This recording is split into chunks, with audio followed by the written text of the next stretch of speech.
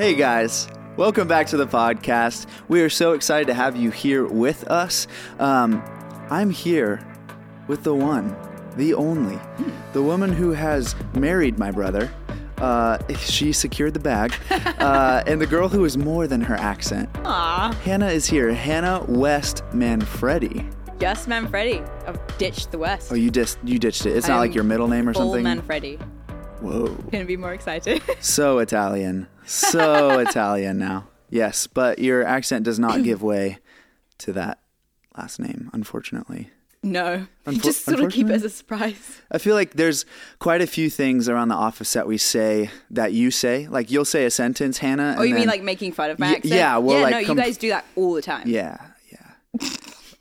Sue has had many HR complaints filed from Hannah, but no, we're just kidding. We're just playing. Oh gosh. No, but a few of the things that you say, like you'll say sure, and then when we're bowling, you'll be like, go on, and that's like an encouraging thing. It's an encouragement, like, go on, you got this. Yeah, go on, Jay. And when you hear Hannah talk, you just can't help but like want to say it back because it sounds really good. Yeah. So, anyways, this is not a podcast about all the things that Hannah says or how she talks. Could be. Ooh, that's a good idea. We'll put that in the back pocket. Yeah, we'll do that. We'll record that one after this. Let's just ditch the text lab for today. Okay, this is not a podcast about Hannah's accent as much as it's going to be in this podcast. This is the text lab, though. So, every single week, the text lab is where we do a deep dive into the text to help you prepare for your life group this week. And our goal is simple, is to help you be a disciple who makes disciples. So whether you're leading a life group or you're just trying to get deep on your own, we hope the text lab helps you have a meaningful study, reflection, and conversation about what God has said in his word. Hannah, you want to take us through Romans 6, 20 to 23? Yes, let's dive right in, starting at verse 20. For when you were slaves to sin, you were free in regard to righteousness. But what fruit were you getting at that time from the things of which you are now ashamed? For the end of those things is death. But now that you have been set free from sin and have become slaves of God, the fruit leads to sanctification and its end, eternal life. For the wages of sin is death, but the free gift of God is eternal life in Christ Jesus our Lord. Yeah, so good. Dang. I absolutely love that passage and what it's saying. But just give a little bit of a recap of what Paul is saying to the saints in Rome. So yeah, author is Paul. He's writing to the saints in Rome and he's never been there before. But they've probably heard of him since he has been doing this missionally for around 15 years after his conversion. Even though Paul has never once visited Rome, he does address 26 people by name, which makes this letter super, super personal, and even just that much more meaningful. One important note for our 3 verses today is the fact that Paul is writing to some Christians who were actually enslaved. So he's talking about slavery to slaves, and being one of those people in Rome, I couldn't really imagine someone writing and using a metaphor about slavery as I am presently a slave. So that's quite interesting to think about as we read this passage. Jake, you want to take us through his intentions? Yeah, for sure. And that's so good to understand before like diving into intent and like trying to exegete the text in any fashion. Like understanding Paul and understanding who he is really vital to understanding his message. So thank you for taking us there. Okay, let's get into it. We're answering this question for author's intent. This answering the question of what is the author, Paul, trying to explain to his audience? 2 weeks ago, my friend Will and I, we talked about the idea of reorienting the idea of slavery and identifying ourselves as slaves to God rather than slaves to sin. It says we have been set free from sin, and so now we have this righteousness, and that is where true joy actually lies. So this week, Paul, from Hannah and I, we're going to be talking about how Paul is expanding on the idea of slavery and giving us actual reasons for why living as slaves to righteousness is much better for us, right? Like there's actually more joy in living the way that God has designed us to live. And Paul's going to give us a couple of reasons, which I think are really compelling, which I guess is through the Holy Spirit to us, that are compelling to why we should live the way that God has designed us to live. The first point that he argues in telling his audience is from what Hannah was talking about before, which is about slavery. He's talking about asking this rhetorical question almost of like, what were the fruits of you actually living the way that you did before? What were the fruits of you living in a greedy way, living just to please your flesh, to please your desires? Where did those lead? And the rhetorical question here is like, they led to death. They led to nowhere. They led to unhappiness. They led to that God-sized gap that each of us feel in our hearts of like, no, there's something more out there. I'm actually searching for joy in this like kind of perverted fashion here, doing it in a way that does not actually lead me and is not actually the way that God has designed it to be. And then he goes on to top it off by reminding his audience that this life, this option from God, from what Jesus has accomplished, is actually free. And I wrote that in all caps, Hannah. I wrote that in all caps because that is primary to Christianity's worldview, right? It's primary to understanding who Jesus is and what this gift is. We couldn't earn it. We don't deserve it. If we could deserve it, what we actually deserve is the wrath of God. What we deserve is to be nailed to a cross. We deserve eternal separation from there. And that's a hard pill to swallow, but it makes sense as we look at our own depravity, which we will get into later as we talk about our personal conviction with this text as well. I know that hit me this week. So that's the part that Paul is ending with, which is so sweet. Just that this gift is free. And the idea of free brings me somewhere else, Hannah. You know what it brings me to? If you don't know Hannah, welcome. Here's Hannah. She has recently married my brother, Sam. Yeah. The 20-year-old, not the 17-year-old. That'd be super weird. She is married to my brother, and we attended her wedding. What was it, like a month and a half ago? It was about, month and a half ago. Yeah. So I have lots of experience. That's so a separate much. Podcast. Hannah's marriage advice. Yeah. Marital advice from Hannah. Hey, you have more advice than I do to give. That is true. So we're actually going to make it a thing. There's that. But what this idea brought me to was thinking like, man, Hannah understands the value of a free gift. Okay? Hannah understands how much free stuff is so needed because like you were telling me, oh my gosh, I need free stuff. Food is so expensive. We went to Costco and you spent way more than you thought you were going to spend. Maybe, Hannah, you could just tell us about the struggles in life that you're facing right now. Hundreds of dollars on one grocery trip for two people. Two people. Although Sam is like 6'6". So he counts as two people. So, food, utilities. I didn't have to pay for that before, but now I do. And as much as I absolutely love being married to Sam, it is so expensive. Dang. Furnishing a house. Do you know how much a couch is? Way more than you think it would be. Really? It's so expensive. But all I do is sit on them. I don't think about that. But what is it pointed towards? A TV. A TV is also very expensive. That's pretty deep. But even like, you have to pay for so much stuff. But you also, like, I was surrounded by so many people who absolutely, loved and supported me and Sam throughout this whole process. And it didn't just stop at the wedding. Like, that's cool.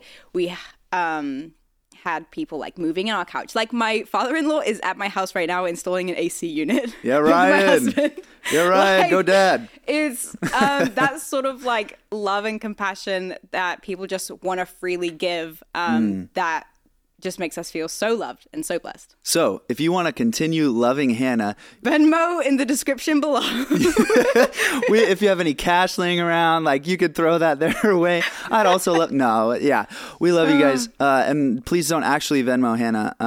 That'd be kind of weird. But so from here, we're going to dive back into the text because that was a great caveat to just whip around on. So right now, I'd love to dive into some of these gospel implications after understanding the free gift that God has given us and how great a free gift is. Hannah, do you want to answer this question? It's just asking, what does this tell us about God? What does this tell us about who Christ is and point us to our need for him? Yeah. So what are those gospel implications? Yeah. One of the truths that I absolutely loved and want to expand is the fact that God has created us with free will. He has created us with the option to love him or not. He doesn't demand that steadfast faith. He doesn't demand love from us. And along with that, even though a lot of people choose to stray away from that, or even as like myself, like as a Christian, I fall short of that all the time. Yeah. But one thing that is so incredibly amazing is that God's always steadfast. He never wavers. He is so patient with us. Even when we throw him off the throne of our hearts, like time and time again, whether we replace his rightful seat with idols, family, money, the things that we don't have. Like he's so patient with us and he loves us so much. And what Paul is saying is that the fruit of pushing God off the throne of our heart will lead to death. But allowing God to lead our lives actually produces the fruit that leads to eternal life. And all of that is a choice. And God is saying, like, offering us this completely free gift, saying, this is like what I know is best for you. It's your choice whether you want it or not. But if you do accept it, you don't even know what's coming next. Yeah. Like the fruit that comes from eternal life is just, it's without words, honestly. Like it's hard to fit into a 10-minute podcast, the goodness of God, because that's just its own subject that we could dwell on for hours. But yeah, God is so good. That's exactly what Paul's trying to describe to his audience. That's why like the word of God is life-giving. Because we read these words and we're reminded of the riches of the fullness of the glory of Christ. And so I love what you're saying. Like there's a theme, a doctrine of who God is in his creation is he gives us free will. And that's part of our Imago Dei, right? Like we're created in the image of God, and part of who God is God has free will. He's free to make decisions. He's free to say, I want to make animals. I want to make the earth. I want to speak these things into existence. And what's interesting is us being the Imago Dei, the image of God, is he gives us little pieces of himself, little glimmers of who his character is. And we get that opportunity to say, no, I have free will too. There's a type of sovereignty that we have as well, because God has that also. And one of the things that was really beautiful to me about who God is when we do like kick him off the throne of our heart. Drew often uses, as I'm sure you guys know, this rickety stool that makes a ton of noise when we bring it off and on stage. He uses that as the throne of our heart, an image of that. And so he is trying to say, okay, what are the things you're putting on the throne of your heart? Because what you put there will be where your desires are led to. So the desires will lead us to actions. And so whatever we put on the throne of our heart is where our heart will lie. And so what he's saying is Jesus sitting on that throne? Is Jesus the one in his rightful spot on the throne of our heart? And Hannah, I love what you're saying, because you're saying, yeah, we kick him off so frequently. Like second by second, I'm going by, I'm like, oh man, I did it again. Or like, oh, I was forgetful of God, of his faithfulness to me. But the beautiful thing about who God is that he is constantly pursuing us. He is constantly chasing after us. I think of the prodigal son. Like God allows us, he gives us the free will of what you're talking about, to turn from him, to say, no, actually, I don't want you, God. I'm going to go pursue whatever with the money that you give me, right?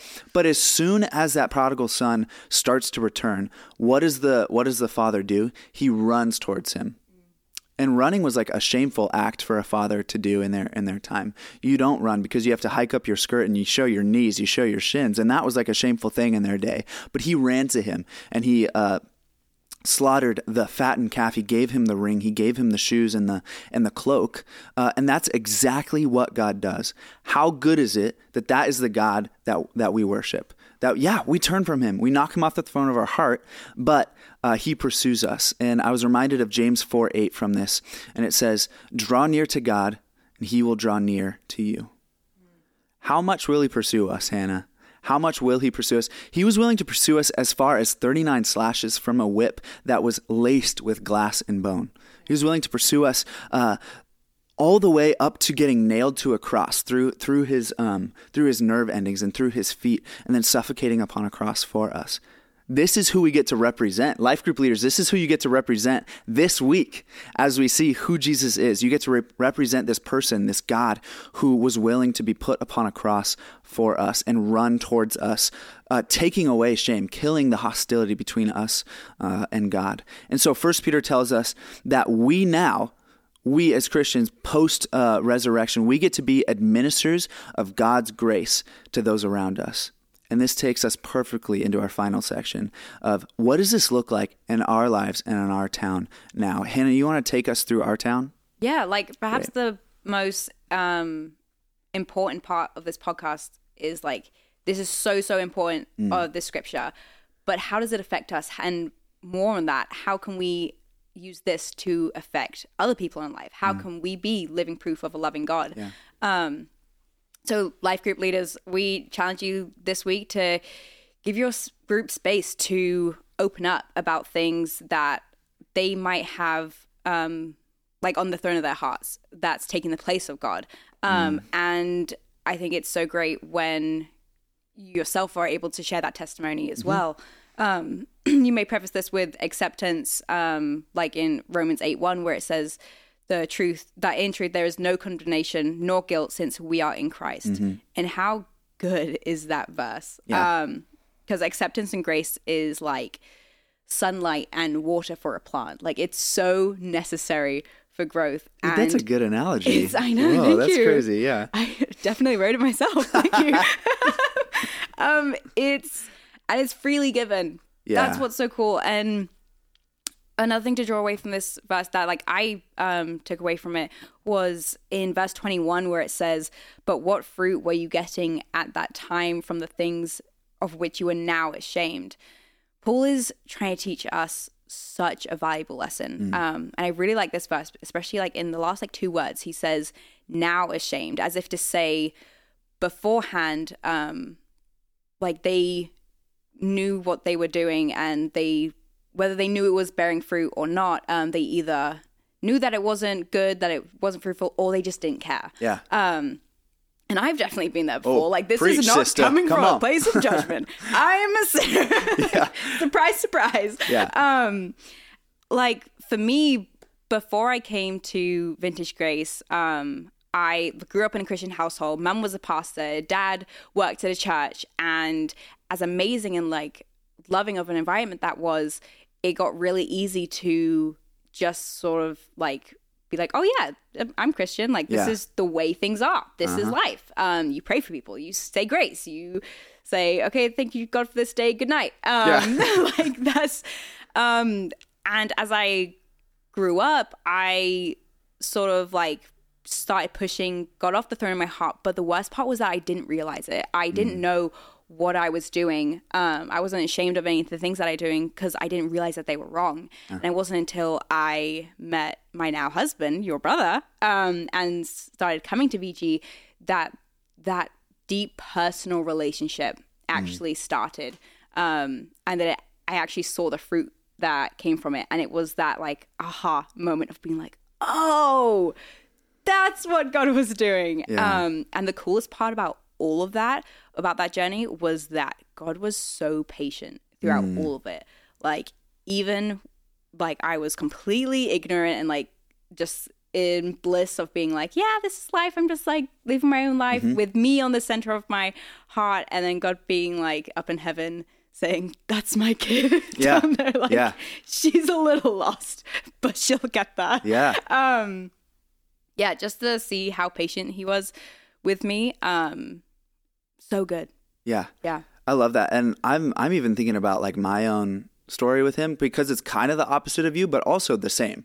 Like I didn't necessarily grow up in a super Christian household. We were dragged to church, and I hated church. I hated church. Like, we had to dress up, and it was not a fun experience for me. I had attended a couple, like, kind of what we do MSM downstairs during some of the services. So I attended like a middle school service a few times with those kids, and like no one talked to me, and like I didn't connect with the leaders, and I was like, I literally dread, like, you're taking a weekend day from me. And I know this is a common story for a lot of people, but like, I didn't grow up Christian. I know no one grows up Christian necessarily, but I didn't grow up there. And then God continued to pursue me. Like, what ended up happening in my story was I was diagnosed with Crohn's at 8th grade, which is a stomach disease. It has led to a lot of jokes that we will not share on the podcast. But it is there's a sense of humor about it, and it has led me to a lot of laughter and a lot of healthy embarrassment. And so I was diagnosed with Crohn's disease, and from there I lost a ton of weight in the hospital and was cut from the baseball team like a couple years later. And baseball was my life. Like I loved baseball. I was a pitcher only because I couldn't hit for anything. Like I couldn't hit a beach ball. No, because you were really good at pitching. I actually wasn't. That's the thing, though. I wasn't that good at pitching. Trying to help you. No, thanks.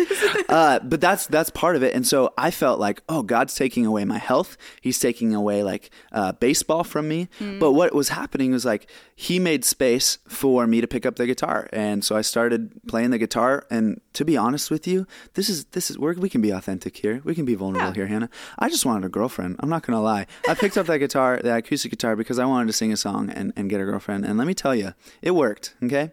And so we started learning, and what actually happened, what was a sinful and prideful desire, God then turned for His glory. He redeemed it for His glory, and led me to youth group senior year.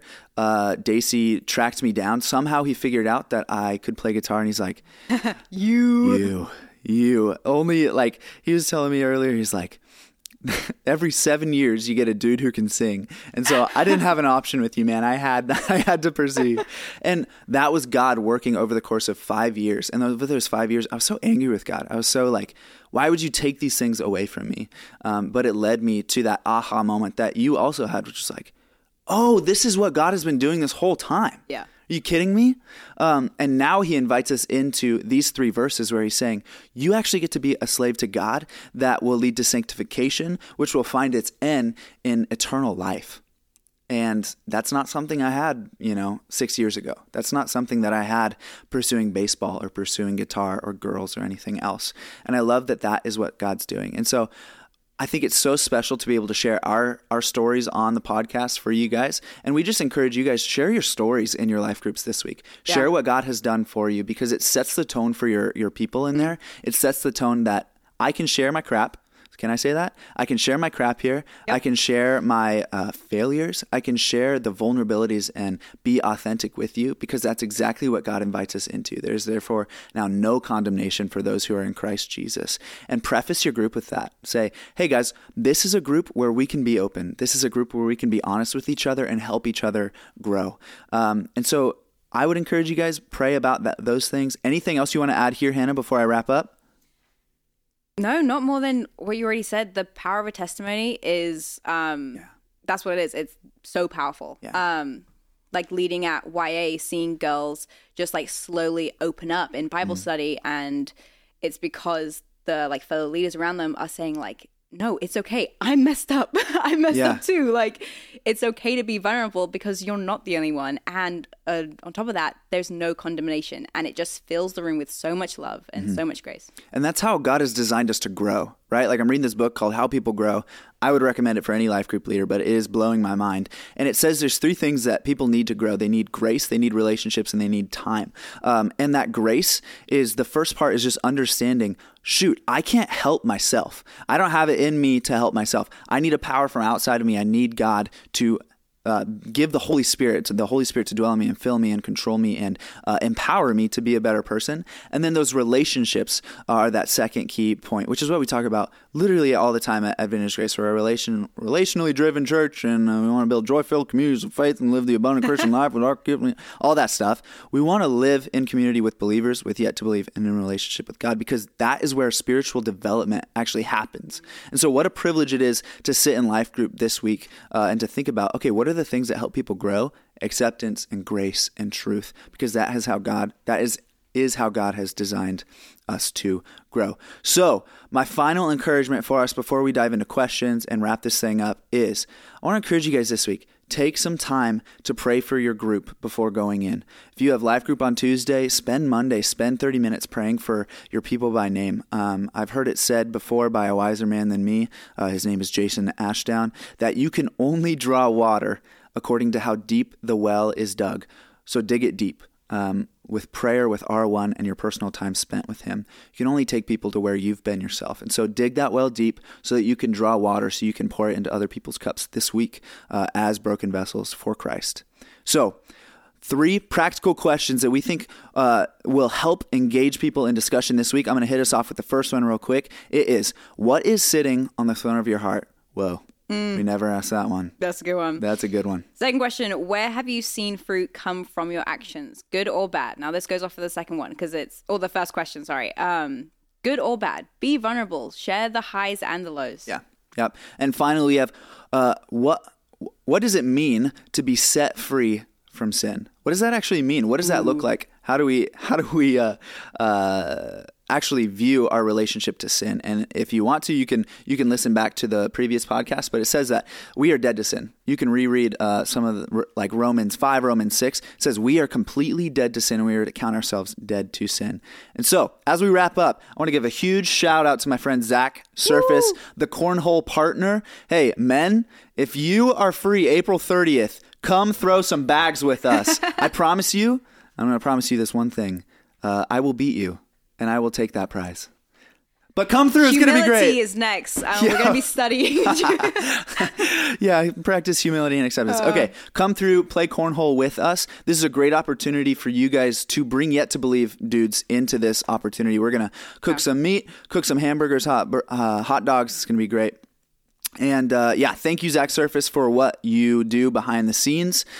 Big shout out there. Okay, so whether you are working out at the gym, you're cleaning the house, mowing the lawn, driving the car, whatever you like to do while listening to podcasts, we hope you feel equipped and ready to walk through the text with your group this week. And as always, do your prep, let the Spirit lead you, and know that you are one who is sent by God this week. To your family, your school, your work, your coffee shop, to the gym, to soccer, to football practice, wherever your Pray Watch community might be and wherever God invites you to go, where you are sent to be living proof of our loving God. Yeah, Hannah and I love you all. We're praying for you, and we will catch you next time on the Text Lab.